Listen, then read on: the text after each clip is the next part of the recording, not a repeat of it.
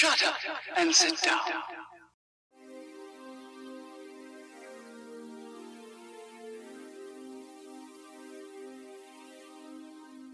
Hello, everybody. Welcome to this very special bonus episode of the Book and Man podcast.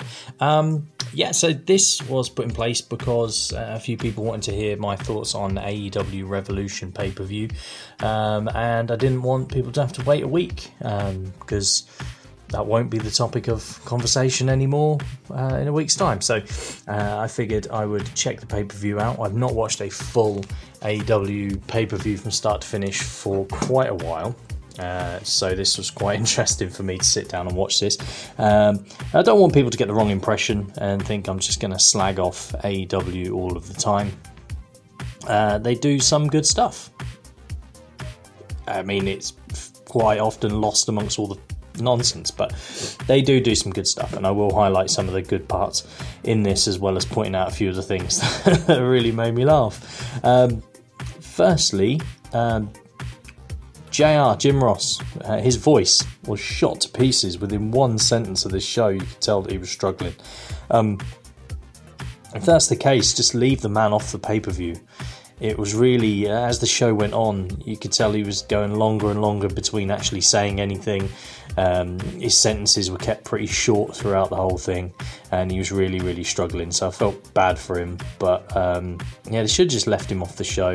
They could have left Taz on commentary for the whole show. I know he did commentary on the street fight, but they could have left him out there the whole time, or just left Tony and Excalibur as a two-man team, because I actually prefer a two-man team anyway. So this show kicked off with a tag team championship match.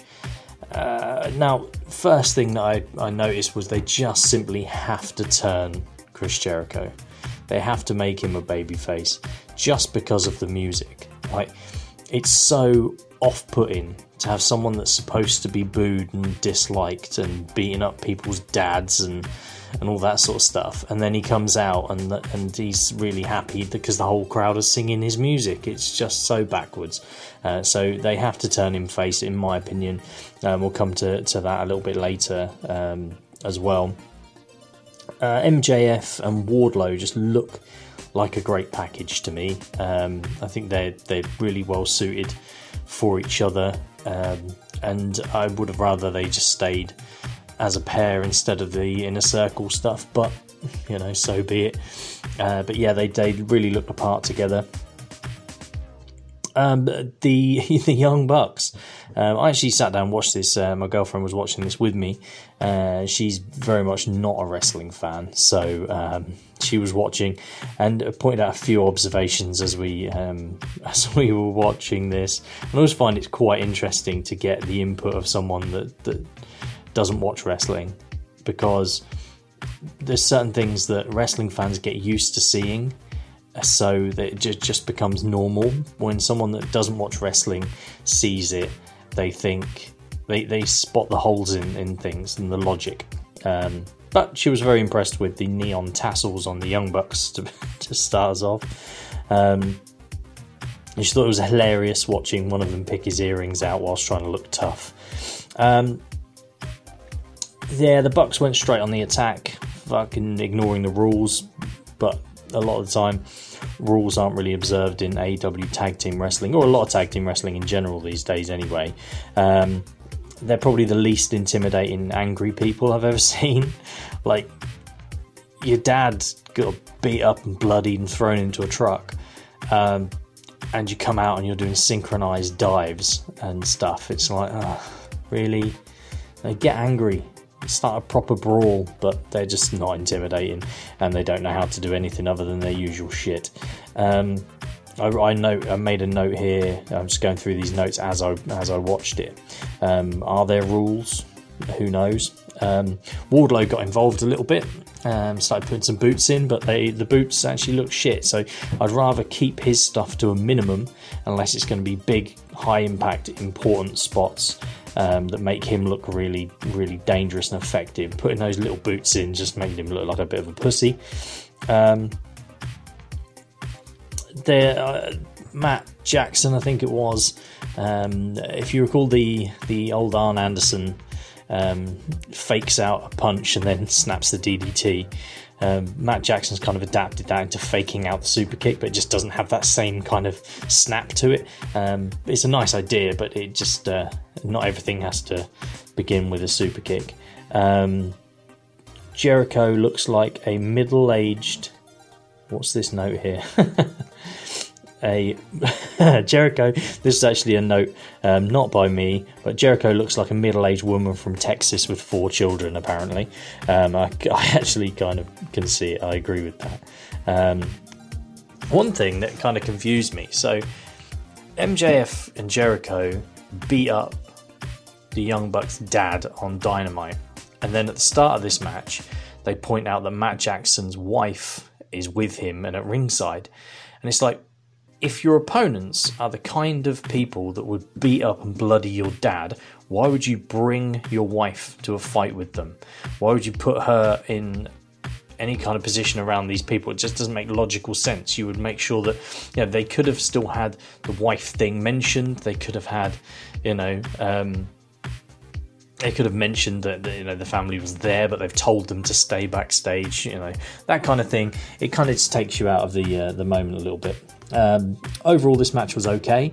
I got really annoyed with the super kick spot with MJF, where one hit a super kick, then another, then another, then another, then another, then another, and then the double one knocked him over. It's like, your super kicks must be absolutely shit because it took 7 of them to put him on his arse. So how are you ever going to believe a super kick is a finish when he was still standing after the first 6? Ridiculous. And yeah, I just really wound me up.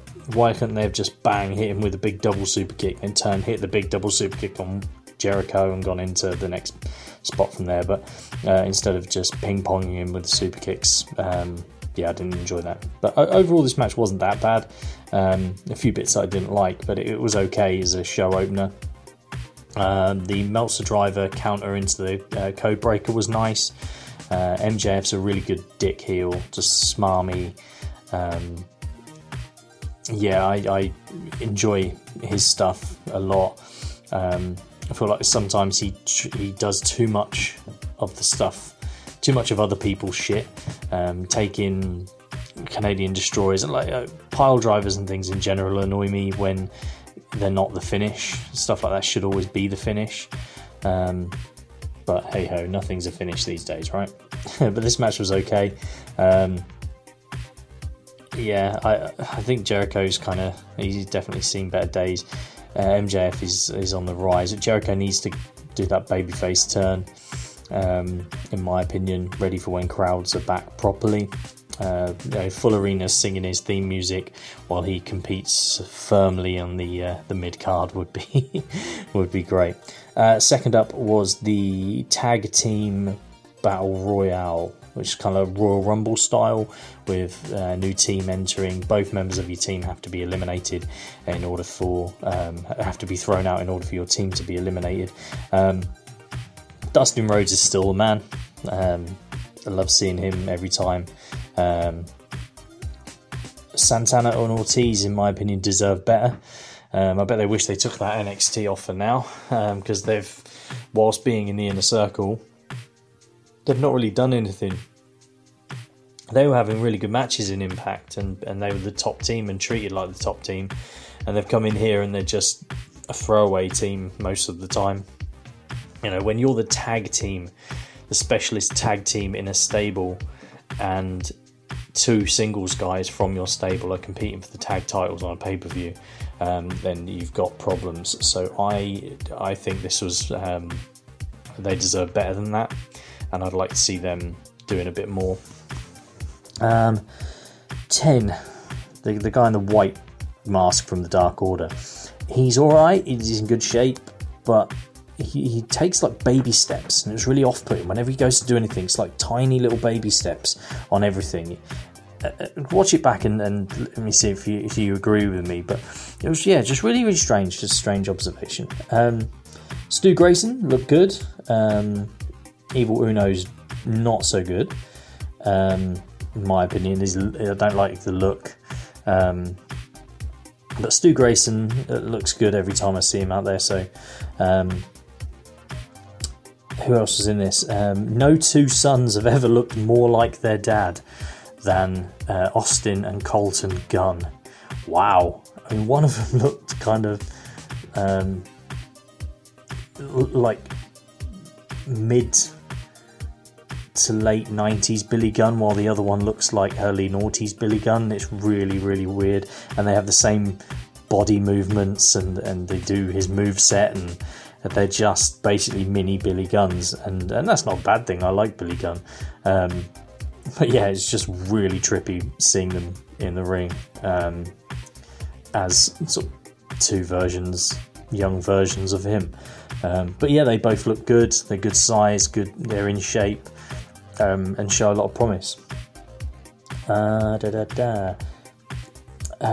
Pretty Peter Avalon and Cesar Bononi. The jobbers. Bear Country were good. I like Bear Country. They looked impressive.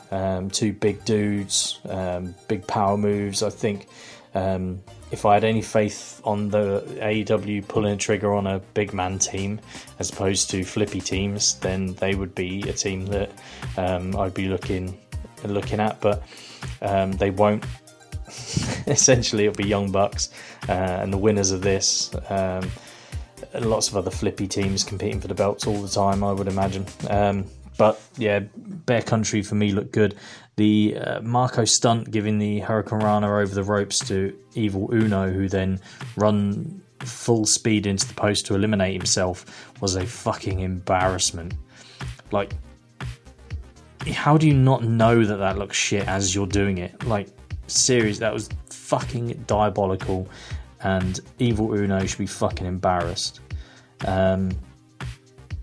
Yeah, they didn't really catch the Jack Evans stuff on camera where he was eliminating someone. Yeah, if you're going to do an angle, make sure it's on camera, cue up your camera team. Yeah. I also Death Triangle. Pac is superb. Pac for me is he always looks intense. He's a high flyer guy and does lots of impressive stuff, but he looks like he could rip your fucking head off. So I like him. I don't like him with Rey Fenix. The Death Triangle, the whole name presentation is that of a heel trio, but Phoenix is the most babyface guy you'll ever see. He's colourful. He does all these cool moves and things, and yet he's presented alongside someone like Pac, and I just don't think the package really works.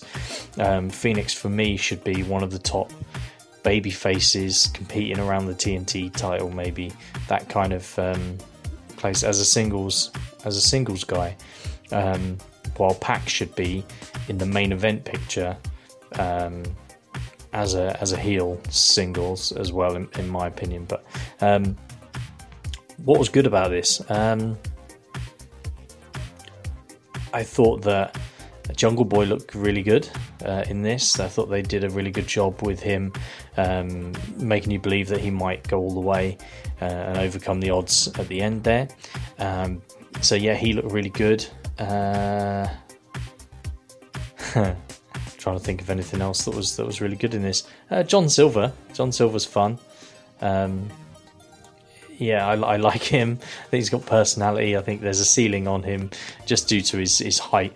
But yeah, so I don't think he'll ever be like the world champion for that reason. But he's really entertaining, got a lot of personality, and I like him a lot. So there are positives in this. But yeah, it was just a bit messy, and it was just kind of there and looked like a way of getting everybody on the show. What was up next? The Women's Championship match. The Japanese Women's Division, as it seems to be. This must have been like Excalibur's wet dream. Like, who the fuck cares about Ice Ribbon? Like, apparently, I don't get why AEW tries to appeal so much to the smart fans that know who small independent Japanese women's wrestling promotions are. Like, just tell the story yourselves within the confines of AEW, and not worry so much about everything that happens outside of it. But that's just an opinion. Some people like that they sort of piece together the wider wrestling world sometimes, and I get it. I get why people like that, but it's not really my cup of tea. But there you go. There was some good stuff in this. There was some not so good stuff in this. The sort of chops in the corner from Mizunami were the first big chop, and then just these little slaps that wouldn't hurt, but yet she just selling it like it does, and it just looked a bit rubbish. I don't like the I never like the trade-off stuff where you throw a punch or a forearm and then you stand there and welcome your opponent to hit you back, and then they sort of open up so you can hit them back. Like seriously, if I went into a legitimate fight and offered my chin to someone, I'd get knocked on my ass. So why would you do that? Why? So you're the AEW Women's Champion, right? You're standing there. Why would you stand there and just say, "Go on then, I'll let you hit me"? Well, she could get sparked out, knocked out cold, and pinned. Like, would they ever do that in a legit fight? No. So why do we do it in wrestling? It really pisses me off. There was, however, some good stuff in this. But generally, it went a bit too long. I thought it was just too many near falls. It went a little bit too long.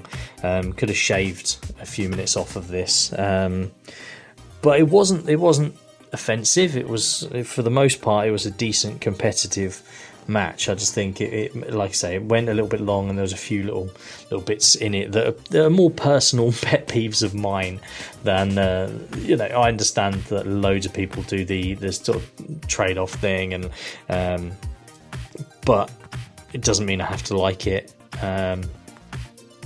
So overall this was okay. In the post-match, Nyla Rose, Britt Baker, Rebel, and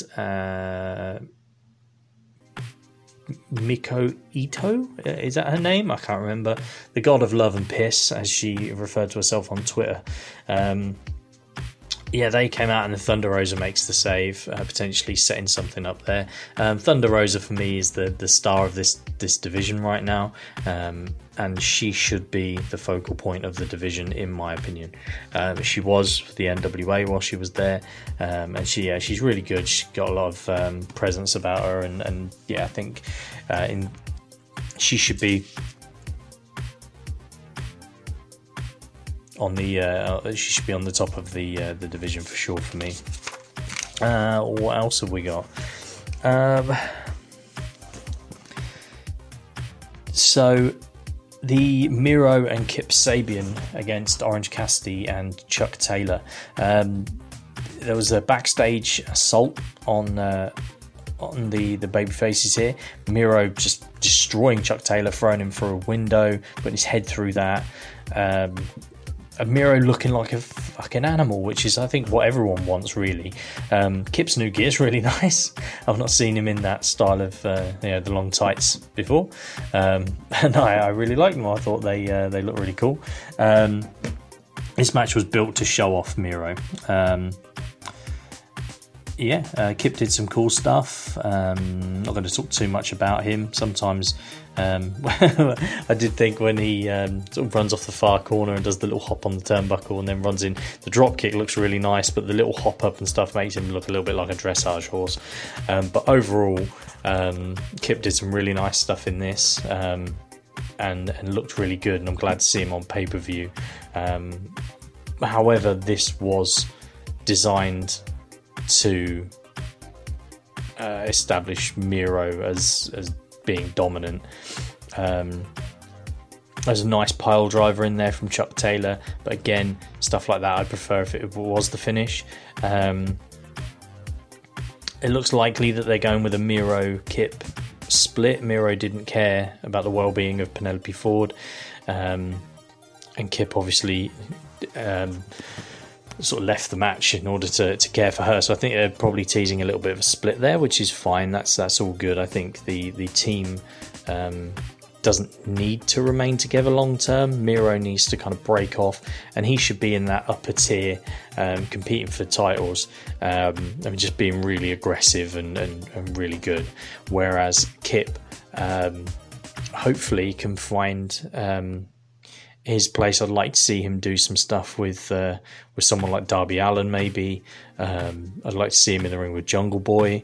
There's a few other opponents that I think would really benefit Kip to have a program with.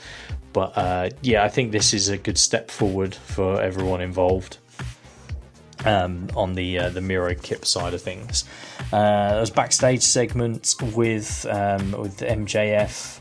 In a circle, Jericho saying it's going to be some sort of war council or something on Dynamite, and MJF says that he agrees it's time for a change, and I think that's kind of teasing the outing of Jericho as the leader, which probably is a good thing. I'd like to see this group either end or splinter into something led by MJF, Wardlow, Sammy Guevara back with them. And maybe you could keep Santana and Ortiz there. I think that Jake Hager and Jericho need to split off from the group. Hager doesn't really add anything, in my opinion, and Jericho needs to go babyface as well. Which would be interesting. But I think it's definitely the time to pull the trigger on that. What else have we got? Hangman Adam. Get my words right. Hangman Adam Page. Against Matt Hardy in the big money match. I think Adam Page is a star. He looks the part, I think that this feud and this match probably beneath him a little bit,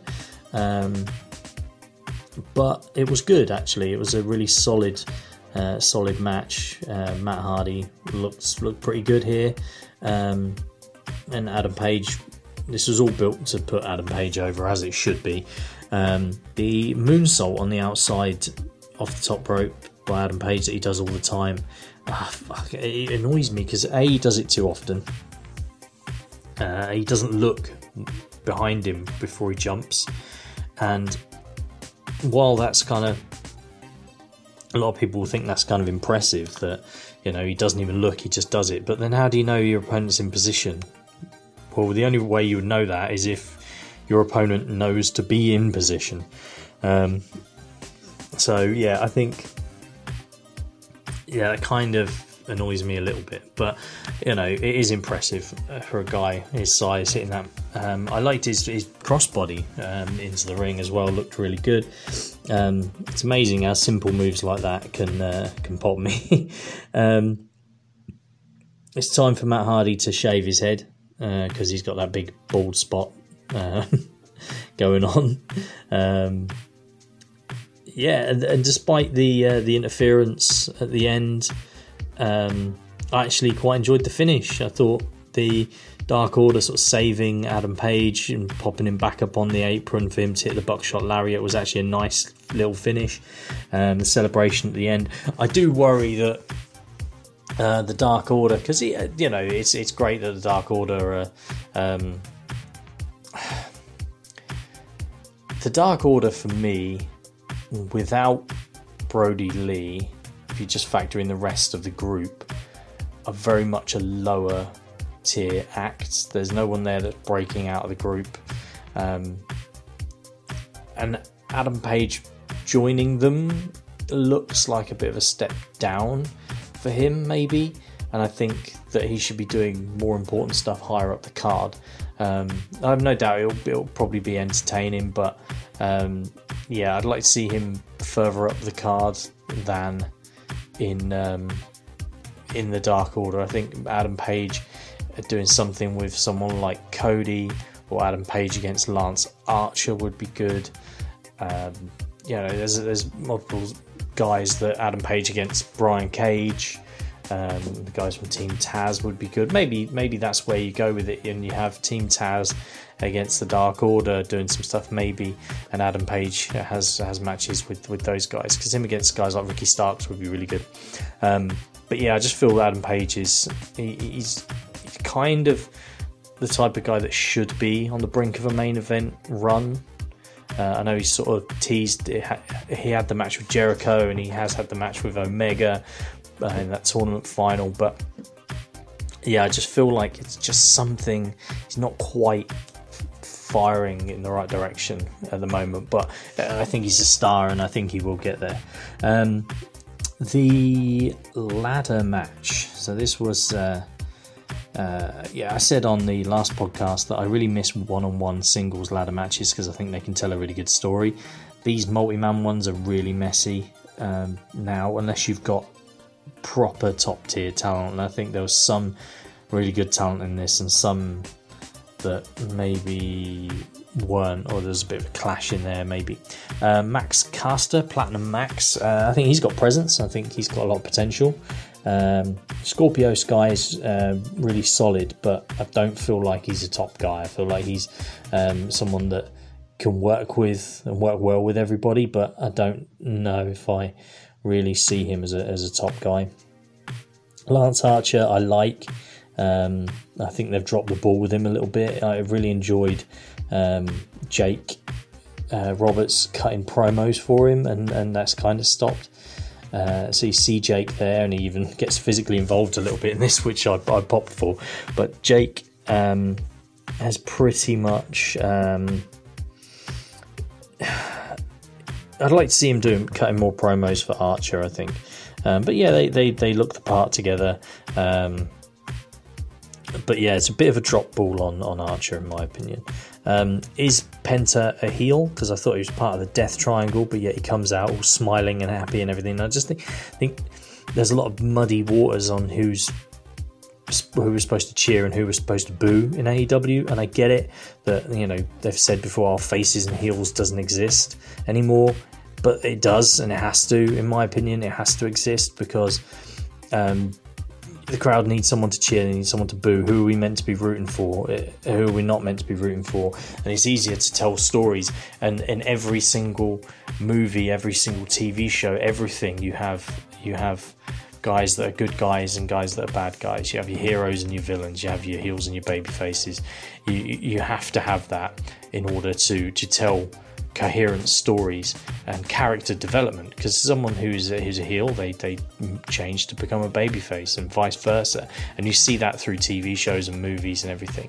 And that has to be a thing in wrestling, because if everyone is shades of grey, then everybody, and it's just like, oh, you just like who you like. Well, no, that's for me, that's not how it works, and I think that's a stupid way of looking at it. And part of why a lot of modern wrestling really goes over my head. But there you go. Ethan Page, it's cool to see him there. I don't begrudge him the opportunity there. I think Impact has had a bit of a result with that, because I think Josh Alexander is the better of their tag team and more marketable for sure. Yeah, and I haven't really forgiven Ethan Page for the Karate Man stuff. I thought that was absolute dog shit. So, but yeah, he's you know, good smarmy looking guy, and I think he'll do all right in AEW. To be fair, in that kind of middle of the show kind of spot. Their roster's getting pretty big though right now. Yeah, I didn't understand at the beginning of it, everyone's kind of brawling on the outside, and Lance Archer starts throwing people into the ring to beat them up, and that didn't really make any sense. Surely you'd want to keep them out of the ring, beat them up on the outside, and then try and climb the ladder. If you're already on the outside, I mean, you know, get them away from the ladder and keep them away from the ladder, keep them away from the prize. So that didn't make much sense, but that's minor. There's lots of sloppy stuff in this. There's a couple of really cool moves and a couple of really cool spots. I like the kind of Razor's Edge powerbomb thing onto the ladder that had Lance Archer trapped in the middle of. I like Jake Roberts getting involved in hitting that short arm clothesline was a bit of a blast from the past. Yeah, and overall some cool stuff. Max Caster with the elbow off the top rope. off the ladder was again pretty cool. Cody messing up the messed up Cody cutter with Cody and Penta off the ladder was not pretty, but hey ho, you could kind of maybe put that down to Cody, the injury that he was selling. You could put that down to that's kind of why that happened, and find some story element to that, I guess. Cody had a bit of selective selling on that injury though when he came back to the match. He's keeping the arm by his side and selling it and holding it, and then 2 seconds later he's using that arm to do something, climb up on the ropes and things, and that kind of takes you out of it a little bit. But overall, this wasn't too bad. I've seen worse clusterfuck ladder matches. But yeah, overall, I think this type of match has kind of maybe run its course. Obviously, it's not going anywhere because WWE still does the Money in the Bank ones. But yeah, I think that this could have been better. And yeah, I'd like to see the return of singles ladder matches instead. Let me have a look. There's some other notes I had here actually for this, for the ladder match. There was one bit with Penta approaches a ladder in the centre of the ring, and the ladder is in a perfect position to climb to get the brass ring, which looked like Sonic the Hedgehog should have been going after it. Yeah, and it was perfectly placed, but he decides to move the ladder so it's not in as good of a placement, so that when he climbs he's in position for the upcoming move. And that kind of stuff, I notice it and it takes me out of it. I'm like, okay, ladder's in a perfect position, get climbing. Oh wait, he's moving it so that he's closer to the corner so Cody can jump off and do whatever, that sort of thing. Really kind of winds me up. Why was Max Caster kissing the hand of Penta at one point? It's just kind of... What? I don't get it. Someone can explain it to me. Great. Scorpio Sky winning was okay. But really, I would have preferred Lance Archer maybe to take this. I think him and Darby Allin would be good. Darby is the underdog as always. And if Scorpio Sky doesn't beat Darby Allin, because I think that match is literally happening on Dynamite this week, if he doesn't win the title, then where do you go? You've just gone through that big ladder match and got the title shot, and then they don't pull the trigger. Who knows? What was up next? There was the cinematic match. You know what? It was alright. My biggest thing that I didn't like about it was the commentary selling it and talking over it like it was live, when you could clearly tell that it wasn't, because it was done in a cinematic style. That took me out of it. I would have preferred the commentary not to be over the top of this, to be perfectly honest. Especially when sort of Taz is like, oh yeah, they're there, they're gonna, they're ready for the fight, and then you see them getting in their car, and then the car is suddenly pulling up at the place, but yet they're talking over it like it's live. That's the thing that took me out of it. Overall, though, this was pretty cool. It had a really good look to it. It was great to see Sting doing some stuff. I'm a Sting fan, and for a while it was getting a bit boring where he'd just come to the ring, get interrupted by Team Taz, nothing happens. This was cool. I'd like to see Sting, if he feels he's capable, have a proper in-ring match to sort of end his career. But if this is what we get from Sting for the next couple of years, sort of cinematic things, that's cool. I liked it. Where does he go from here? I don't know. But then I didn't picture Sting working with someone like Brian Cage and Ricky Starks and those guys when he came in.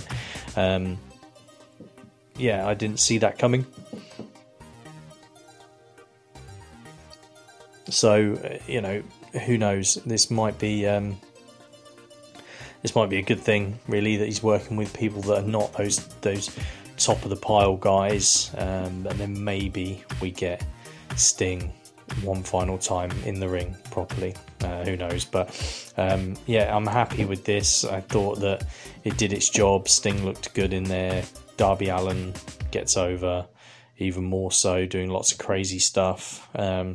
It doesn't hurt Ricky Starks getting pinned by Sting at all. Yeah, and overall just was really, really quite enjoyable. There's some stupid stuff in there, but overall I'm not going to rag on this because it was nice to see Sting. We had the announcement of Christian Cage making his AEW debut, and that's kind of shocking because he just returned at the Rumble, but obviously they didn't offer him any kind of contract that he was interested in. So we got that nice moment with Edge and Christian in the Rumble. I would have liked an Edge and Christian kind of nostalgia, maybe not necessarily a nostalgia run as a tag team, but teaming together one last time would have been really nice. But it was not to be, and Christian goes off to AEW. I'm kind of worried because there's also Kurt Angle has said that he wants to retire on his terms, and he's had a surgery and he wants to come back and wrestle. And if Kurt Angle wants to wrestle, I can't see Tony Khan saying no to him. And then it's like Sting, Christian, Kurt Angle all coming in. It gets very TNA 2006, except 15 years later, and everyone's got 15 more years on their clock. And I feel like maybe we're starting to repeat history a little bit. But what do I know? But as far as Christian is concerned, I have always been a fan of his. He is good. I can't see him becoming world champion there at this point in his career, but it'll be interesting to see who he mixes it up with. I'd like to see him working with some of that middle of the show, sort of mid-card guys that maybe need that rub of working with Christian. I'd really like to see Kip get the opportunity to wrestle Christian. That would be really good. Overall, yeah, it's good to see him on there, and if he's able to come back and wrestle a decent schedule and semi-regularly, then happy days and good for him, and I'm glad that he gets the opportunity to do so. Yeah, and I think that's everything bar the main event, which was ridiculous. Referee looking like a bleached minion. This was shit, let's face it. I didn't enjoy any of it. It's not my cup of tea. Touching the barbed wire sets off explosives that you can clearly see are nowhere near anybody. You just get a puff of smoke and a little bang. So that was shit. Like, this would have been better if it was just a barbed wire match, like a barbed wire rope thing, and not the explosives stuff. Even when they did the paradigm shift out onto the planks on the tables kind of things set up on the outside that are meant to explode, you can see the explosions were nowhere near where they landed, so it kind of killed it for me. And I was just like, what, these explosions have caused no damage to anyone. Like, and don't get me wrong, like, I'm not expecting people's flesh to be hanging off, but if you're in an explosion, they're referring to these things as landmines. People lose limbs from landmines, so these are clearly not landmines. And if you can't do it properly and make it believable, then don't do it. Simple as that. And I think they booked themselves into a corner because they couldn't have done it like Onita in Japan, because they don't have the setup for that. Because if you actually look at the footage with that huge explosion that's been going around from one of the Japanese ones, how far away are people from that? They're absolutely miles away. But in this, they don't have that luxury of the ring being. They could have maybe done this in a cinematic style and could have pulled this off a little bit better, maybe. That's just a thought. But the way that this was presented, for me, they had some good little bits in there, and there was less of Omega's annoyances, things that annoy me about him. There was less of that because it was more of a brawl and a struggle between the two, and that's great. That's better. But I'm not a fan of the barbed wire stuff, deathmatch stuff, or anything like that. So I'm not really sure that this was. I wasn't the intended audience for this. Some people will have really liked it, but then we get the end. I actually thought the bat shot with the exploding bat was probably the best explosion in the whole thing, because at least the explosion went off in his face, and looked pretty good. And then we get the finish. The one-winged angel on the chair would have been nasty to take, so that looked good. 1, 2, 3, happy days. Good Brothers getting involved. I'm sure we're leading somewhere with that. But then we got Eddie Kingston coming out to try and save Jon Moxley from getting blown up. He should have not bothered trying to save him, because he should have been watching the match and seen that these explosions were miles away from people anyway. But he gets in the ring, and there's still time that he could have quite easily just rolled Jon Moxley towards the ropes that didn't have barbed wire on and just rolled him out of the ring and got him far enough away. But he didn't. He decides to lay on top of him and clearly just tucks his head, hears the bangs, assumes that it looked like it got blown up, and then sells it like he was dead, when clearly it was the worst and most embarrassing explosion. And for me, if I was Moxley or Omega, I would be fucking pissed. I would be so angry that you put yourself through that match and you're covered in cuts and bruises and all that stuff. As stupid as I may think that type of match is, if you're covered in all the cuts and bruises and put yourself through that for that kind of fucking payoff, I would be so pissed. It made Kingston look shit, because he clearly nothing happened to him, and yet he sold it like he was dead. The explosion was ridiculous. Also, why did the countdown continue? Surely that was part of the match. Like, if the match has not ended, they were saying on commentary, if the match, on the rules at start, if the match has not ended after 30 minutes, then the entire ring will explode. The match had already ended, so why did the countdown carry on? It's like, if this match had ended after 5 minutes, okay, say we got a Goldberg style squash and Kenny Omega just ran at him, kneed him in the head, 1, 2, 3, right? And the match had ended, the pay-per-view goes off the air. Are we meant to believe that the ring crew come out and start packing things away, and then suddenly they all just explode because they forgot about the timer? Why would the timer still be going? Like, that's my biggest issue with this. Like, the explosion looked terrible, but why was the timer still going? Why did no one establish why the timer did not stop when the match ended? Why would the timer continue? There is no reason for the timer to continue, and that's the last thing I'll say about that match, because it just fucking really irritated me that the timer continued, as you can probably tell. Overall, it wasn't an amazing pay-per-view. I've seen better from AEW.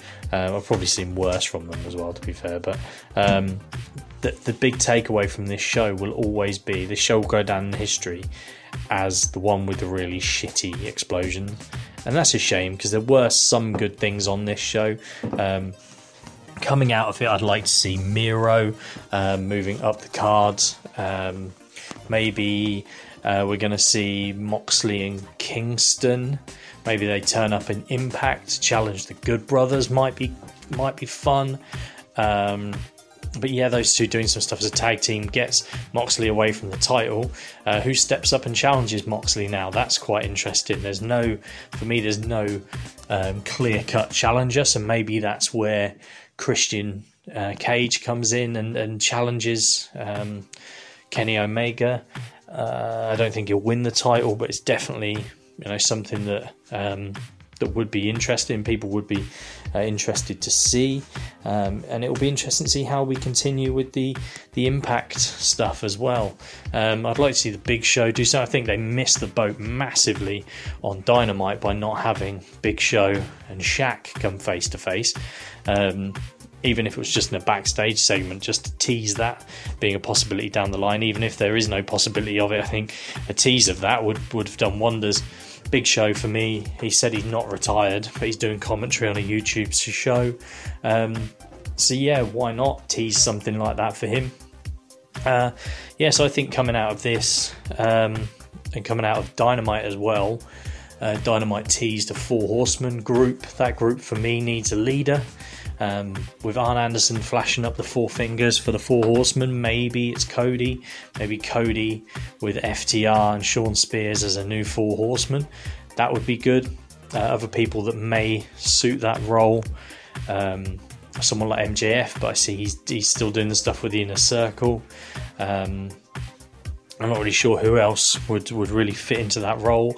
Hangman Adam Page, but again, he's in the group with the Dark Order now, it seems. I was informed of a rumour that maybe this is where Nick Aldis will come in and front the group, and that will then also cross over some stuff with the NWA title a little bit more. I know we've had the NWA women's title in AEW, so it wouldn't be too far-fetched, and it would do wonders if FTR were to show up in the NWA and win the NWA Tag Team Championships. I think that would be really good. I'm a big Nick Aldis fan. That would be interesting. I'm interested to see where that goes. But yeah, in general, there are a lot of interesting possibilities coming out of this show, I think, and I will be obviously staying tuned into it and letting you know my thoughts if you care to hear them right here on this podcast. So what we're going to do now, I'm going to head this over to rambled on a little bit too much about this show, but we'll head now over to an interview that was filmed. It was actually filmed. I didn't mess up. It was filmed, but we're going to take the audio from an interview that I conducted with former DOA Tag Team Champion Jack E. Hyde. This was done as a bit of a tester to see about these doing these interviews, so it's a little bit rough around the edges. The audio's not so great in places, but yeah, I thought I'd give you a little bonus interview with that I did with Jack a couple of months ago. So I hope you enjoy listening to that. I hope you've enjoyed listening to my thoughts on AEW Revolution. I'm going to do this type of review show as well for Fastlane, which is coming up. I'll be doing that. And also we'll have a new Bookerman podcast coming this Saturday as well. But yeah, thank you for listening to this review. And now it's over to my interview with none other than Purge member Jackie Hyde.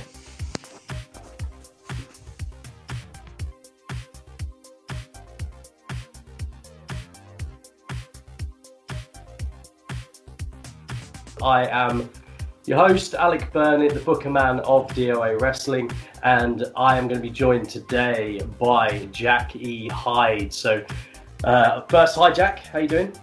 Yo, how's it going, man? I'm very well, thank you. We're going to be, throughout this series of podcasts, we're going to be talking some of your favourite DOA wrestling stars. Essentially, we're going to be having a bit of a catch-up, seeing what these guys have been up to throughout the pandemic, and we're going to be talking about all things DOA wrestling and a few other things as well. So first, Jack, how's the pandemic been for you?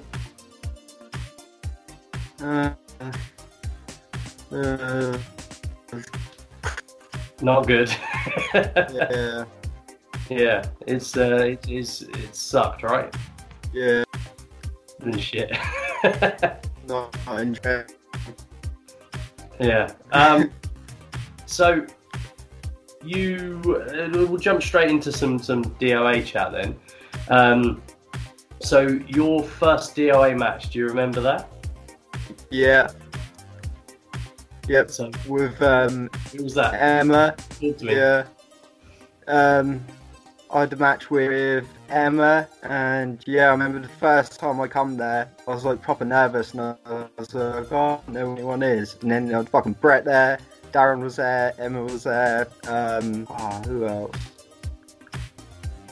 There's a few people who like met before, and then there was like, I met Ben for the first time, Hex, so yeah, that was like cool. And then, yeah, this actual come from there. That's basketball. Yeah. That's like 5 years old now. Wow. Yeah, that feels like a million years. feels like shit. It's all coming apart. And Chris. Yeah, I can remember I had a match with Emma, and I think she pulled the flip pad bomb off the top rope. I think, yeah, can't remember it. So who won?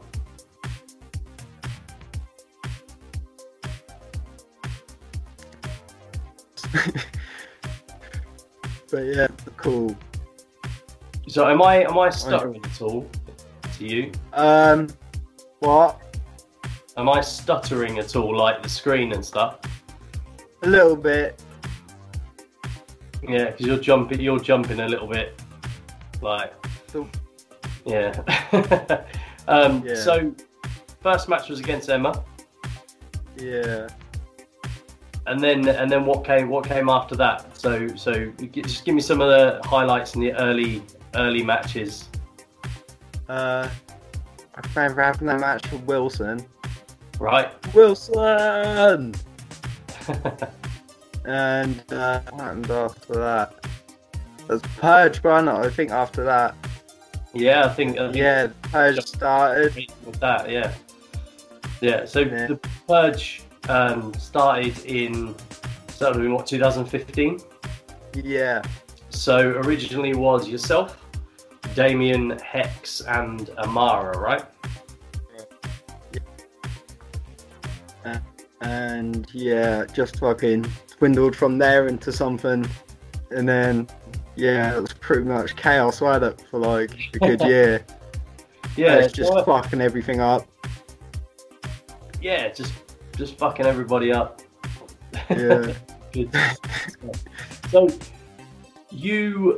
that would have been the first time then that you were sort of teamed, although you didn't have any sort of tag matches with Hex for the first little while, but that would have been the first time that the two of you were kind of aligned together, right?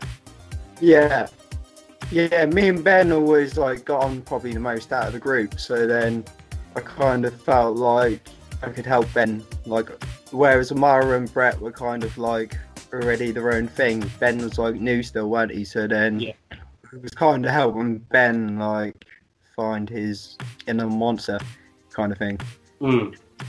So so one of the things I wanted to bring up was a match that not many people saw between you and Hex, 1-on-1. Do you remember this match? Yeah, with the chattery teeth. Yeah. So what was the thinking there? So talk through what happened with the chattering teeth and what maybe didn't go to plan with that. I can't even remember. I think they were just in my pocket and I just threw them at him and he caught them. And then I can't remember. What was the thinking behind them? Why were they? Because this is the thing. Like for me and most people, we're not just generally walking around with some chattering teeth in our pocket. So why? I think I was gonna probably like go to slam him on him, but then he's like free, so probably then it was nice thinking. Right. Okay. So I know you've obviously teamed with Ben for a while. Yeah. As the tag team, the Forgotten. So sort of flash forward that a little bit, and the fans started to get behind the two of you as a team. Yeah. So obviously originally the evil Purge, but then you and Hex separated from the Purge, and then like let's say the fans started to get behind what the two of you were doing. So yeah. What are some of your highlights as a tag team with Hex? Some of the best matches, maybe some of your favourites. I'd say the one against BG and Ollie. That one was pretty sick. From March. In March. Yeah, that was good. I'd say the Yarmageddon, the one in St George's, was that Yarmageddon 12? 12, yeah. Yeah, I'd say that one. Against Xander and Khan. yeah. Oh fuck. There's been quite a lot now to think of. I loved the one with Yarmageddon 13 when Ben done the elbow dropping a dick. I thought that was hilarious. Yeah. Yeah, I think we need to get that up online for everyone to see, because that was quite hilarious. Yeah. So to explain that to people who haven't seen it, you're doing a kind of version of the kind of Dudley's "What's up" headbutt thing, but with the elbow drop, right? Yeah. And So then you did that Ben's from- not as agile and can't climb the ropes, so I kind of just stood there and Ben was just like fell on him. Just the big giant Andre the Giant style, just dropping the elbow. Yeah. Yeah. Just the Dusty Rhodes finish to the dick. So, I mean, some of my favourite Jackie Hyde matches that we haven't really touched upon yet. So, the second singles match between yourself and Damien. Yeah. Yeah, it's probably my favourite match, I would say. Yeah, it was a slight little slip up with. So in the first match, the first match between yourself and Damien, I think, was pretty much meant to be the second match, right? It was meant to go. That second one went. Yeah. No, I broke my ankle like 5 minutes in. Yeah. So what happened there? What was the? I don't. I was going really. Oh, wow! Everyone was like proper into it, and then I done a stupid dive because I was like, "Oh, I could be indie too." And then I done a dive, and then that's just like, and I was like, "I'm not gonna do dives like that anymore." But yeah, I didn't realise until like I stood on it, and I was like, "Oh, that's fucking really painful." Yeah. So I like go stand up and I walk towards them, and there's just like, and I was just like, "Oh shit." Mm. Then, Yeah, I think wasn't it some water around the ring? I think from Damien's entrance and your ankle on the up. I think that was my entrance. I come out copying him, didn't I? But I was like at the cup of water and I was trying to drink it, and then I went to spit it out, and then it your all own fault. stayed in the mask. Yeah. Yeah. Fine, it's your own fault then, so no sympathy. They mostly are in wrestling. So yeah, you had a bit of an injury run early on in DOA. Yeah, I broke my ribs in that in the Page debut match. What else has there been? Yeah, my ankle, my ribs. Took ages though to heal. Yeah, ribs are a nightmare, aren't they? I can't remember any other ones. I broke my ribs earlier in this year, didn't I? Yeah, Where- I think the ribs were the worst one, because, like you say, you feel like they're okay, and then you start bumping around and getting in the ring, and then suddenly it's just as bad. Yeah, it's just like you feel it like all like moving around. It's like, ugh. Yeah. It's quite imagine fucking. I should do that as a costume and just have the alien pop out, just like.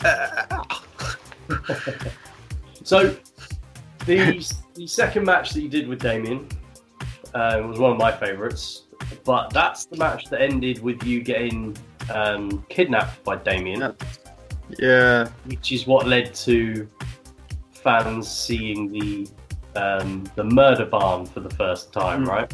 So, I just remember when I got chokeslammed, you standing at the ring post, just like. And I'm just laying there, just like. You're just like, no. so. And Brett went into the tank. So the fans then got to see the murder barn for the first time. So they saw you locked in a dog cage by Damien. So what was that like, making that video, that first murder barn video? Well, yeah, we just got there, Brett picked me up as well. Brett literally like, drove so far to pick me up, do the promo, and then he just like, we done the promo, and then I went home again, and I was like, oh. So like, that show, where does Brett live again? I can't remember where he literally like, Yeah, it's that nowhere. one of them things like, proved to me how much he loved like wrestling and shit. Because it's like, he just went like well far out his way to do that, and he didn't really have to. And then from that one thing, that's dwindled out into what it's become now, kind of. And yeah, that was good though. I can remember when we were filming it before, because that's like quite flimsy kind of cage. I can remember like leaning on it as he's like proper shouting at me and stuff, and the whole thing just fell apart. And then we just like paused and put it all back together again. Yeah, that was funny. That was the first thing that the first one of those kind of videos within the murder barn and stuff. But when following on from that, so your time as then a member of the Purge, but you were a member of the Purge against your will the second time around, being dragged around in a straitjacket. And then I remember you were having your match was set to be you and Dexter joined the Purge. And I remember you coming to me and speaking to me about the idea of having the match whilst still in the straitjacket. Yeah. I thought, no, I'll be honest. Was my initial thought. No, this is not going to work. This is going to be dangerous. This is not going to happen. But you managed to talk me into it and seemed to think that this was something that would work. And I completely trusted your judgment on it. And you were absolutely right, because it's one of those things that I think the people that were there will always kind of remember. It's one of those matches. I know that Ollie Spring, he always brings that match up as one of the matches that we've had in DOA. So a good idea, mate. Because that was it was awesome. That wrestling. I can remember Dexter being worried about it as well, because that's when he had just turned like bad, wasn't it, for the first time. And then he was kind of like worried about like, oh, what should I do? And I was like, just beat the shit out of me. Just every chance you get, just fucking throw me into walls, just fucking kick me, whatever you want to do, just do it. And he was just like, oh, for sure. And then he done it and he fucking smashed it. But yeah, I think Dexter's probably he's one of the top people, probably. He's got like quite a good like future, I reckon, in wrestling. Yeah, I agree.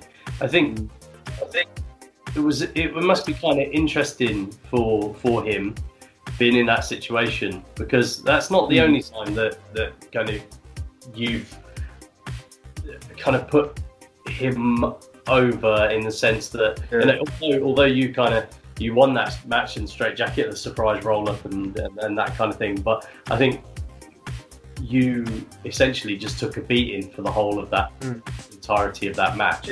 And but what was it actually like being in that match? So doing those things without the use of your arms, and what was it actually like? I didn't realise how much you need to use your arms. Block stuff. But... So the first thing was I done shoulder tackles, and on the second shoulder tackle I just whacked my head off the floor, just like poof, and I was just like doo. I was just like, oh shit. And then I run at him and I fall out the red. That we practiced that like quite a few times, so that was safe. And then he kicked me in the chest and threw me into the wall. And then apparently like people were standing outside on the other side and they heard the wall just go poof. And then he just like kicked the shit out of me some more. And then we done that thing where the straitjacket where he had been the DDT. And then when that kind of pulled my arms out of it, and that wraps around him, and then we small packaged him. Sunset flip, 1, 2, 3, get the fuck out. And then and then he slapped the shit out of Ben. Yes. Slapped the taste out of his mouth. So so as the story goes, after that straitjacket match, you were still being led around in the straitjacket. I seem to remember quite funny. We had a show over in March. I believe you were in a singles match against Charlie Winston. Yeah. And if my memory serves me right, Damien just brings you out onto the stage with the straight. So he's kind of bringing you out almost like a dog, and then he just shoved you off the stage. Yeah, just threw me. And you can't get your hands down to block, nothing. I just remember that, and lots of people Worst sort of one saying to me, that was Charlie threw me into that fire exit door, and I kind of like bumped weird on the door, and the door opened up, and I just fell into the car park and just fucking cut my back open on the fucking gravel and shit. No. Yeah, no, I just got back in the ring, and he's just like, "You okay?" And I was just like, "Just fucking keep going." Yeah, I just remember you being pushed off the stage and just thinking, I hope he gets up. He's got a whole match to do. Yeah. So after that would have been, it would have been the sort of return of Hex. Yeah. And, you escaping the straitjacket. So this moment is up on the DOA YouTube channel. So we've got the various lists of videos. So we've got DOA moments list there, and so if you search, it's Jackie Hyde escapes the straitjacket. So for me, that was obviously there's bigger crowds in the world, but that was one of my favourite pops that we've ever had. Yeah, that was mad. That was so good. I mean, we set the scene. So you actually opened the night. You were supposedly. There was a day when it snowed loads, wasn't it? Yeah. I was proper worried, and then that was just like loads of people coming still. So you were actually, I believe, you wrestled in the opening match of that night against the Banker. Yeah. Which is still one of my favourite matches. Really enjoyed that one. I liked the reversal out of the credit crunch into the DDT. Really, really good match. In that match, Dexter came out to the ring, cost you the match, dragged you away again, and there you were in the main event, in the corner of the Purge once again, in the straitjacket. They're then essentially going to give you some beatings after the match for not helping them out. Yeah. And here comes the returning Hex, who makes the save, and it was this. Damien obviously retreats from the monster. Dexter's cocky as you like, gives Hex the slap. Everyone expects to see the choke slam from Hex. But while this is happening, in the corner of the ring, Jackie Hyde manages to escape the straitjacket. Dexter turns around straight into that, and the place just goes mental. And that was one of my favourites, as you can probably tell for every single second of it. One of my favourite moments of yours, and that then kind of got everything rolling for you and Hex as a tag team, as kind of fan favourites in our eyes. After that, Damien one-on-one against Hex in the main event of Yarmageddon 11. I like that match. And I like that match. It wasn't technically the best match you'll ever see. I don't think anyone will ever say that it was. It was ugly, but I think it deserved its place as the main event of that show, due to the story that had been told leading up to it. And I think that if it wasn't for that, the whole story with you in the straitjacket, I don't think that the fans would have got behind you and Hex as a tag team like they did. Following on for that, it's almost like the two of you can do no wrong with the fans almost, because they've seen you go through so much and this journey through the purge, starting the purge and then being in the purge against your will, and I think that's kind of so proud of Ben as well, because like he's not like the most gifted wrestler and shit, but he's always he's always just done everything. Yeah, he's just done everything he could, really. Yeah, I always respect him for that, and he's probably been the best tag team partner I've had, really, because he's just, I don't know, he's never really disagreed with anything, has he? Or he's just always like he will always give everything he's got. He'll always put as much effort in as he can. But I think the key to it is that he's aware of his limitations. Yeah. And he doesn't pretend and act like he's the best athlete in the world, because he's not. Yeah. But I think it's a testament to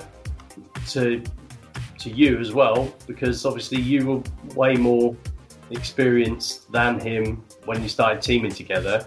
You know, you could have said, I don't want to team with Ben. He's hardly at matches. He's Ben's great.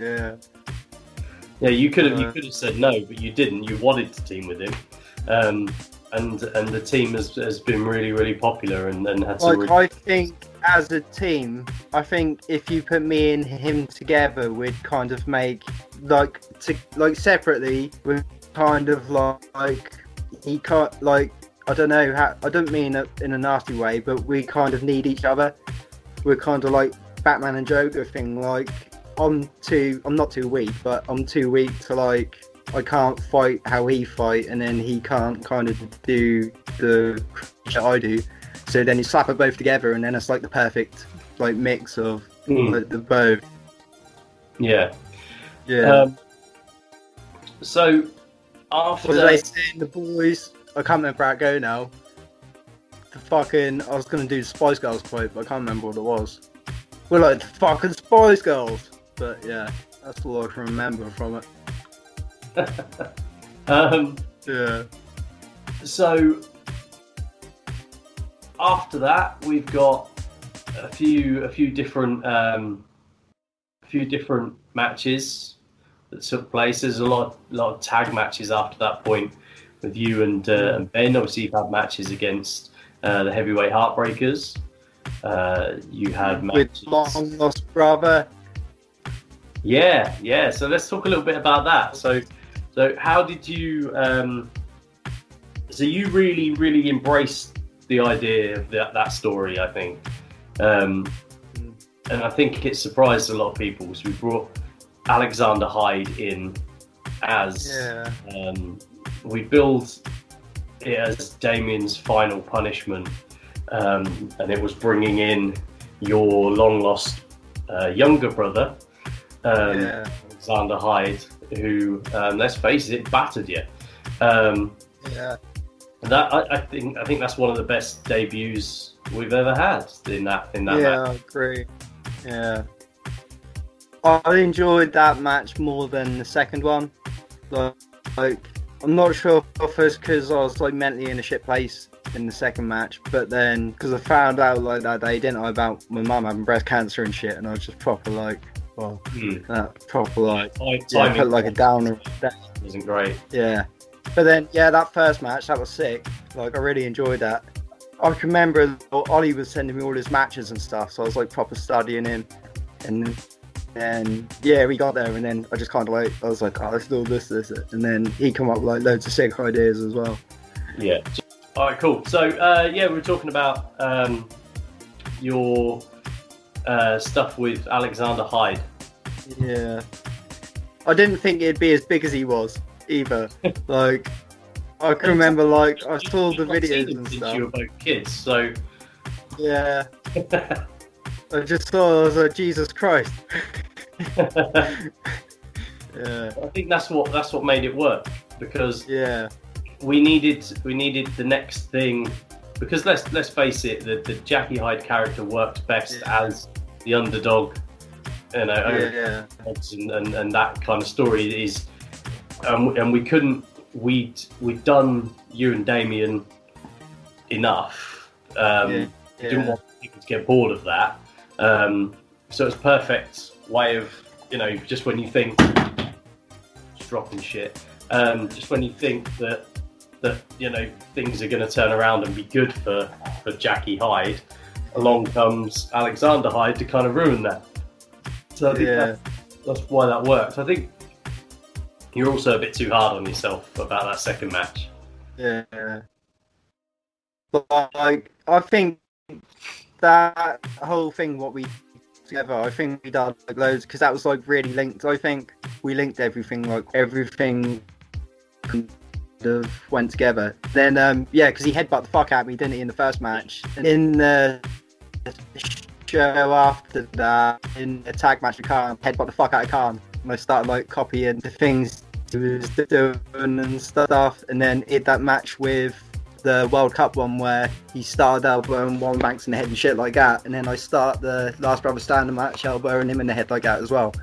Like, I started trying to like, and then he hit me in the head with a crowbar, didn't he, at the end of the Last Brother Standing match. And then after that, I started copying all the stuff what like Brett and everyone had tried doing to me on everyone else, trying to like, I don't know, I just went crazy. Yeah, but that's the thing. That shows the kind of levels that you go to try and add like layers to a story. Because it's all well and good saying, "Oh, okay, this time it's Jackie Hyde against this person, X, Y, and Z." But one of the things that I really like is just how Jackie Hyde has changed and evolved, and it's not just a different mask every show, you know. It's like they all have meaning. The one I had with Brother, where is it? I don't know where it is. So many. I can remember I've painted it a different colour now, but I wore my face on. I don't know where it is. But yeah, I wore like one like this, what was like off my face on the first match with Brother, and then he stretched the mouth on the mask, didn't he, make it really big, and then I changed it so the mouth on the mask was stretched and it kind of had like a Joker-y kind of vibe to it. But yeah, there's like everything's kind of been linked and stuff. And then after he hit me in the head, I wore that one for ages, and then after he hit me in the head with a crowbar, I changed it so it was like the zombified version with like massive like cuts and shit in where it's been stitched together and it's dying. So it's like the same. This is the thing. This is the thing. It's like, it goes over some people's heads. With the masks, they just look at them and think, "Oh, that's another cool mask." Shit, Bray Wyatt copied.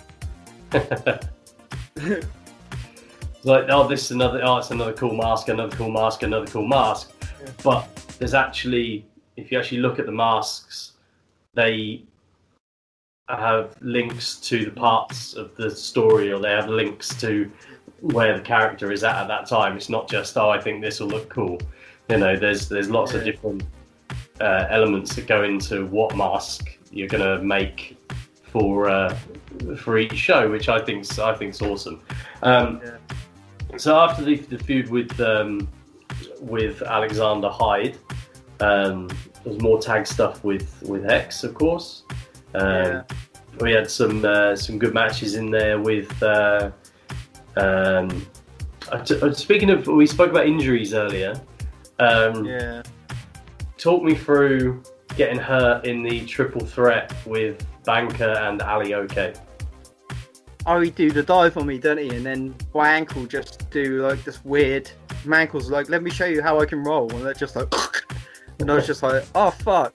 And then I just couldn't stand on that leg. And then every time I did, that just hurt like fuck. So I was just hopping around trying to get through it. And then I can't remember what happened in that match now. So you got put I in remember something happened. I was just like, yeah, that's enough. Just like sat on the outside. Submission, didn't you? Yeah. Oh yeah, he put me in the Boston Crab and the Camel Clutch at the same time. Yeah. Whilst And, having the injury. Yeah, they're just sitting there like, just dying. They're just like, yeah, and then that was when Ali won the title one, I think. Banker. Yeah, that was sick. Yeah, it was good. That was a good match. Good night. So, Yeah, you and Ali's another good person. Ali's a great person. Shout out to Ali. Yeah. Yeah, The big first shout- time I met Ali, I was literally doing makeup in the fucking toilet all through my mask, and he just come sat next to me, started taking a shit, and just shook my hand like, "Oh, I'm Ali," and that was like, yeah, that's just always gonna be my like memory of him. Just like that's fucking awesome. Ali's Just, a Ali's what a way to start friendship. Top. Yeah. great guy.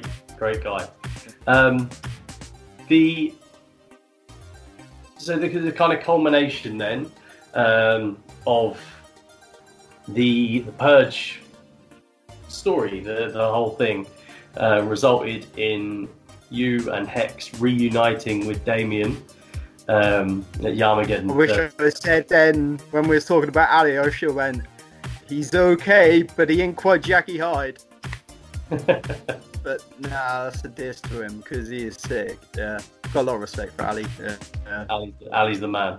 Yeah. So you and Hex reuniting with Damien at Yarmageddon 13 to reform the original Purge.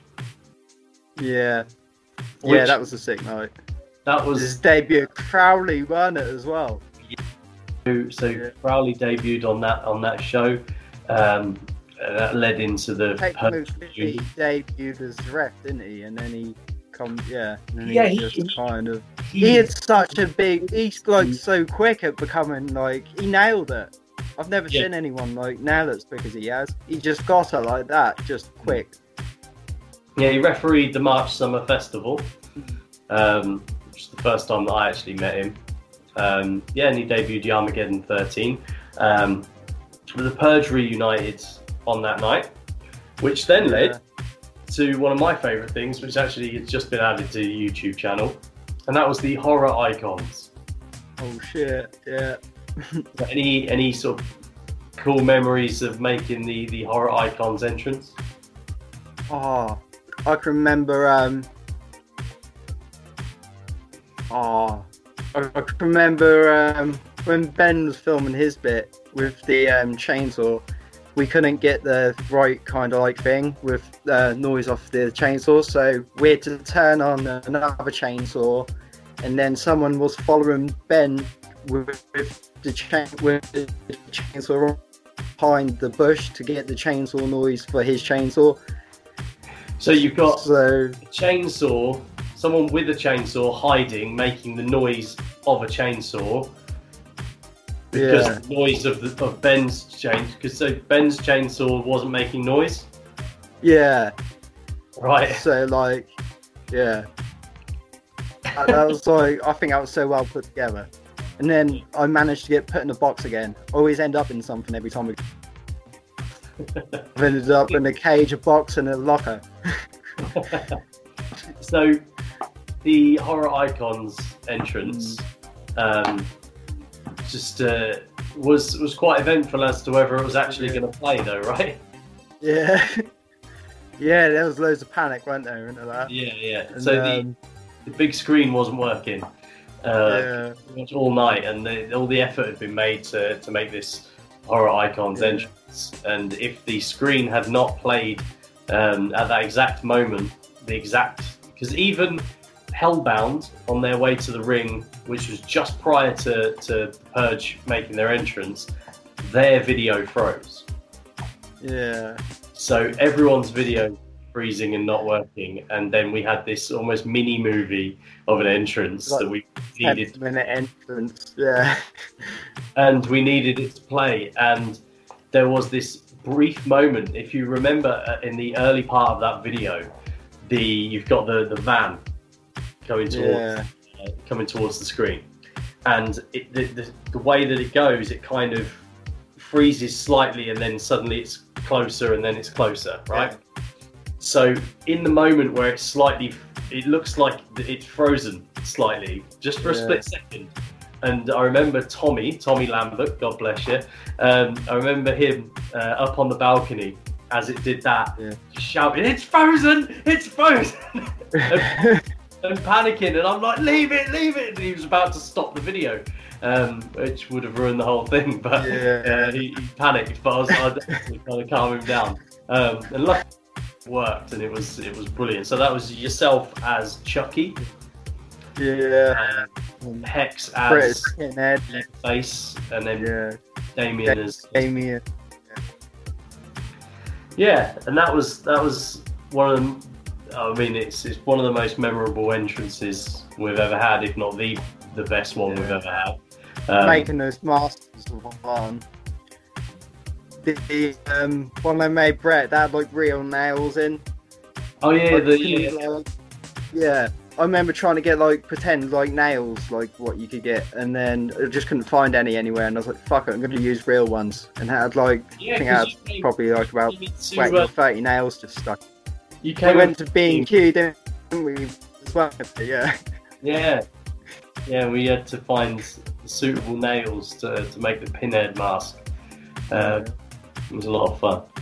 So then we pick up kind of a road to you and Hex becoming DOA Tag Team Champions after that point. Yeah. So and a few matches, a few good matches, good tag matches. Heavyweight Heartbreakers a couple of times, and then the match against what ended up being Jack Torino and the Banker, tag titles. But again, that's another example of the fans just loving the Forgotten. Yeah. How was that like winning the tag titles? I can remember I hurt my hands, didn't I, in the match? And I don't know how, and my hands were just like proper like just fucked in the match, and I was like, oh shit, I can't do anything. And then I can remember Torino goes to do the runner off me, doesn't he, off the rope, and I'm like trying to hold on, and I just can't hold on, and I just like face plant into his ass, and then he's like sitting there like, my ass, and I'm just like, oh sorry man. And then, we go for the hot tag. Oh, I hit him with a tornado DDT. We go for the hot tag. And then Banker jump off the apron, doesn't he? And kind of like turns face. And then everyone's like, oh, what the fuck? And then, Hex chokesams him, curse up 1, 2, 3. And then Forgotten done it. And, Ben was so happy that day. That was like proper sick. Yeah, it was one of those real nice things to see. I mean, a lot of people will say like, belts and things, they're just kind of props or whatever. But it is validation that you're doing something right. And obviously it's a trust. Obviously, I'm the Booker man, but it's for me to the guys on the show. But if you're given a championship, it's me trusting you, the company, and I loved seeing that. You might obviously Booker man didn't love seeing it on the night, but I can remember for that mask for that show, the mask I wore in that match. This one's made out of like foam latex, right? So these are made out of latex and it's just like thin, but foam latex, that's kind of like sponge. So the more I was wearing it, that was sweating on my face, and that was just expanding on my face, and that was tightening around my face, and I couldn't breathe or nothing, or I could just feel it all squishing up my face. So the longer the match is going, I'm pulling it apart and trying to make it more comfy, and then I get to a point and I'm like, oh fuck, I just pulled the fucking whole thing in half. And then you picked up the other half, didn't you? I think you squeeze it and all the shit come out of it, and you're just like, ugh. Yeah. I remember grabbing that bottom part of your face. Yeah. So the last thing that the DOA wrestling fans saw in an event in an arena was the Rebellion regaining the tag team championships. Yeah. And then after that, pandemic. So all the shows stopped. So what does DOA do? The Murder Barn Massacre. So so talk a little bit about the Murder Barn Massacre and how that was to make. A lot of planning went into it, didn't it? Really, like, yeah, that was because that was just completely something different, wasn't it, compared to like other stuff. That was like heavily character-based stuff, and I don't know how to explain it. That was just different, wasn't it? That was sick. Yeah, we got there, didn't we? That took like the whole day to film. We must have started filming at about 1 or 2ish, one, I think, and then that finished about 10. Yeah.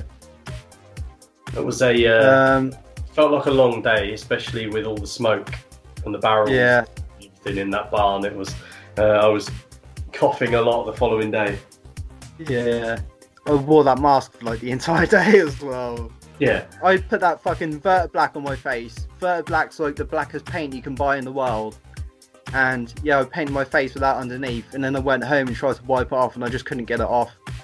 And I looked like fucking, what's his name? I looked like Johnny Depp and Sweeney Todd. Just heavy black around my eyes. Like some sort of crazy fucking raccoon. Yeah. But the Murder Barn was certainly very different. I really enjoyed making it. Obviously, hats off to Brett, who went above and beyond with the level of work that he put in making that happen, which is awesome. But yeah, I think everyone in it really stood out. Everyone offered something different to it. I think Zand stood out the most. Zand was sick.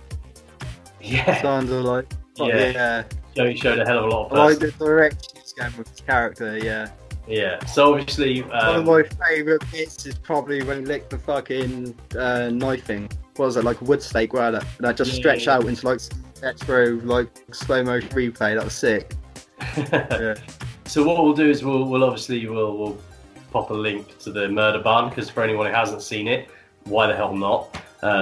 It's got a lot of views already. It's already the most viewed thing DOA's ever done. So, but there's still more people that need to see it, because I thought it was really good. Yeah, We had the next project in the pipeline, and then we're hit with the second lockdown. So that's on a bit of a delay, but the moment we can, we will get up and running again. With regards to when actual shows can start again, and we have the fans coming back in, and you know, we get to perform properly again. What's kind of some of the things you'd like to either achieve in wrestling, or opponents you've not faced in the ring yet, or... I need to find out who tattooed me at the Murder Barn. Okay. Yeah. I don't know if we can even Right, see so it. that's the actual tattoo from the Murder Barn, right? Apparently so. But yeah, it's there for life. Wow. So, yeah. I'm trying to find out who that is. Apparently there's two. Okay, so that's first thing on the agenda, is finding out who this other Jack is. Should we call him the Anarchist because he's done the anarchy, eh? Okay, Be the Anarchist for now. Anarchist. We'll find out who this Anarchist is. Yeah. Tried to ruin my goddamn life. Well, is there, aside from that, is there anyone else within DOA that you've yet to step in the ring with that you'd like to? Probably Ash Draven. Okay. Yeah. Ash, if you Because want. he's like another, yeah. He's like kind of creative as well, and I reckon we could like do something really like storytelling and creative-y if we like, Yeah, definitely. yeah. Definitely.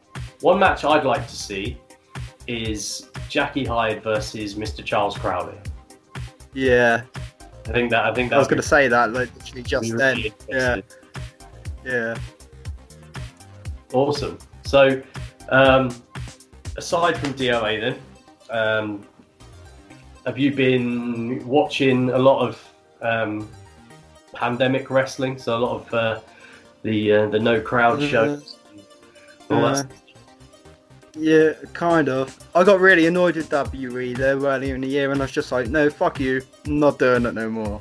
But we kind of have some weird, like, psychedelic philosophy thing, don't we? To where WWE can, like, I can kind of predict WWE stories. I'll, like, tell you, and then, like, a few, like, literally, like, a few shows later, WWE do it, don't they? Yeah. And then I said about the idea where I was like, oh, can I pull someone's eye out on the show? But then it's like a pretend eye. So my idea for it is I had like a pretend eyeball, there's the camera, where I wanted to kind of do something where people are like coming after me. And then for me to get away, I kind of put my hand in the pocket on the slide, pull the fake eyeball out. And then I'm kind of like giving them a thumb to the eye, but then I've got the eyeball in my hand, and then I pull them around so the other people see the eyeball hanging out, and they're like, oh, what the fuck? And then I push them into the people, and then I run away, and then they see the fake eye, and they're like, oh, it was a fucking joke, this motherfucker. And then I've escaped, and then it's not like I've actually pulled someone's eyeball out. And then Seth fucking Rollins, motherfucker. Yeah, but I mean, that looks so bad, though, right? Yeah. Oh, Yeah. They should be ashamed of that. With their One's budget. going to be like an actual fake eye, so then it weren't like, oh, he's actually pulled someone's eyeball out. So it's more like a joke than a thing. But then, yeah. And then you got fucking Mr. Yowie Wowie. Yeah, Yeah. yeah. I'm sure you love Although I him. can't find that.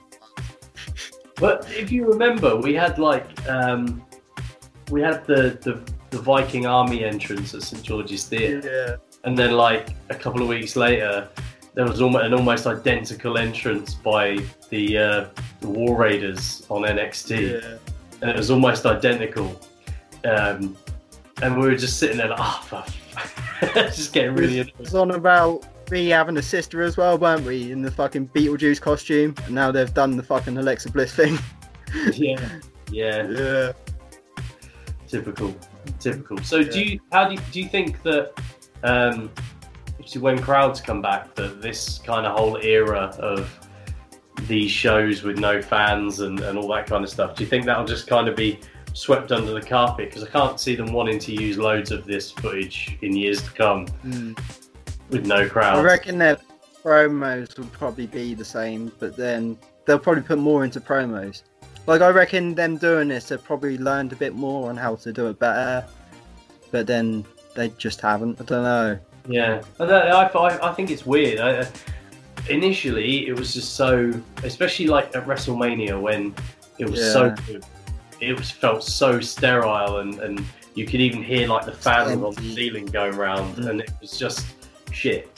And now they've got at least a little bit of atmosphere. I know some of it's like piped in noise, but I think you at least have to have some kind of noise in the background just to take you away from the fact that it's an empty room.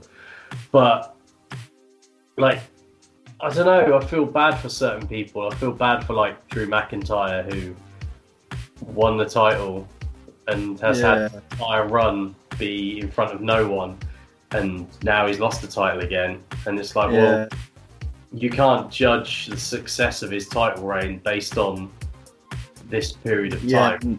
So if anyone deserves like getting another run with the belt when the crowds are back, it's definitely him. And it's not that I'm the biggest Drew McIntyre fan in the world, but I think he's been, shit on by this pandemic massively.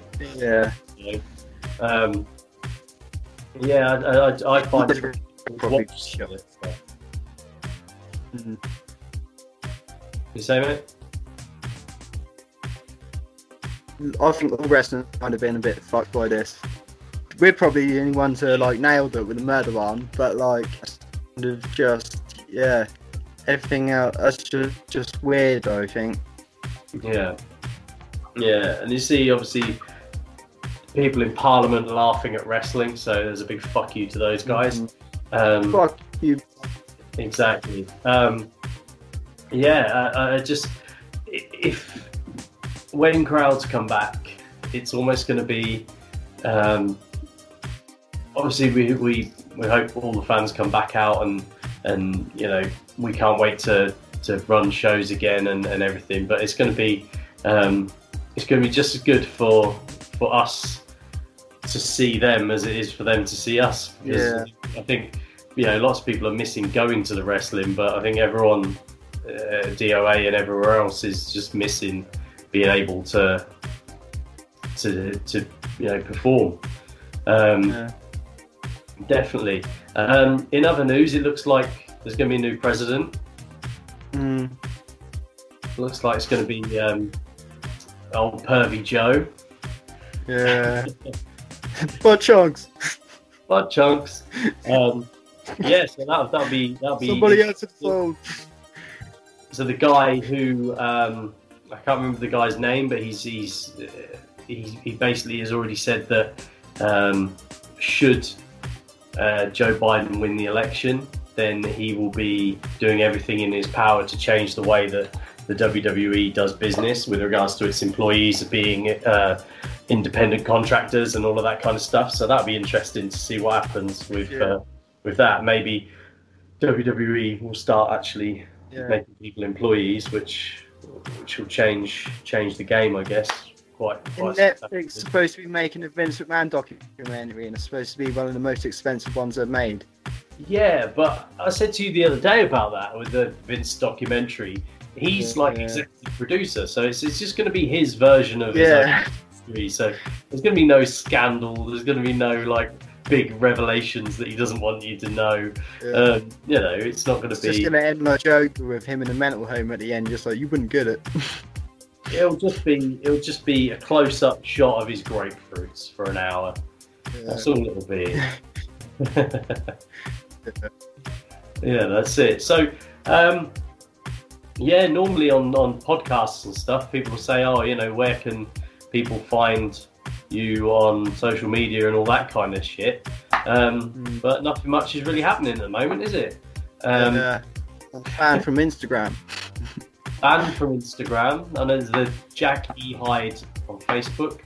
And it's just a case of wait and see, really, isn't it? For when we can do something. Hopefully we can get, because what we had planned to be recorded next was going to be a whole lot of fun. So hopefully we can get around to that really soon. But yeah, other than that, thank you very much for coming in and having a chat. And as your friend behind you got any parting words? Echo, what are your thoughts on the match? Let me tell you something, brother. All you brother Neros will be deleted. Well, there we go. Couldn't have said it better myself. Yeah. Okay, Jack E. Hyde, thank you very much for joining us. All right.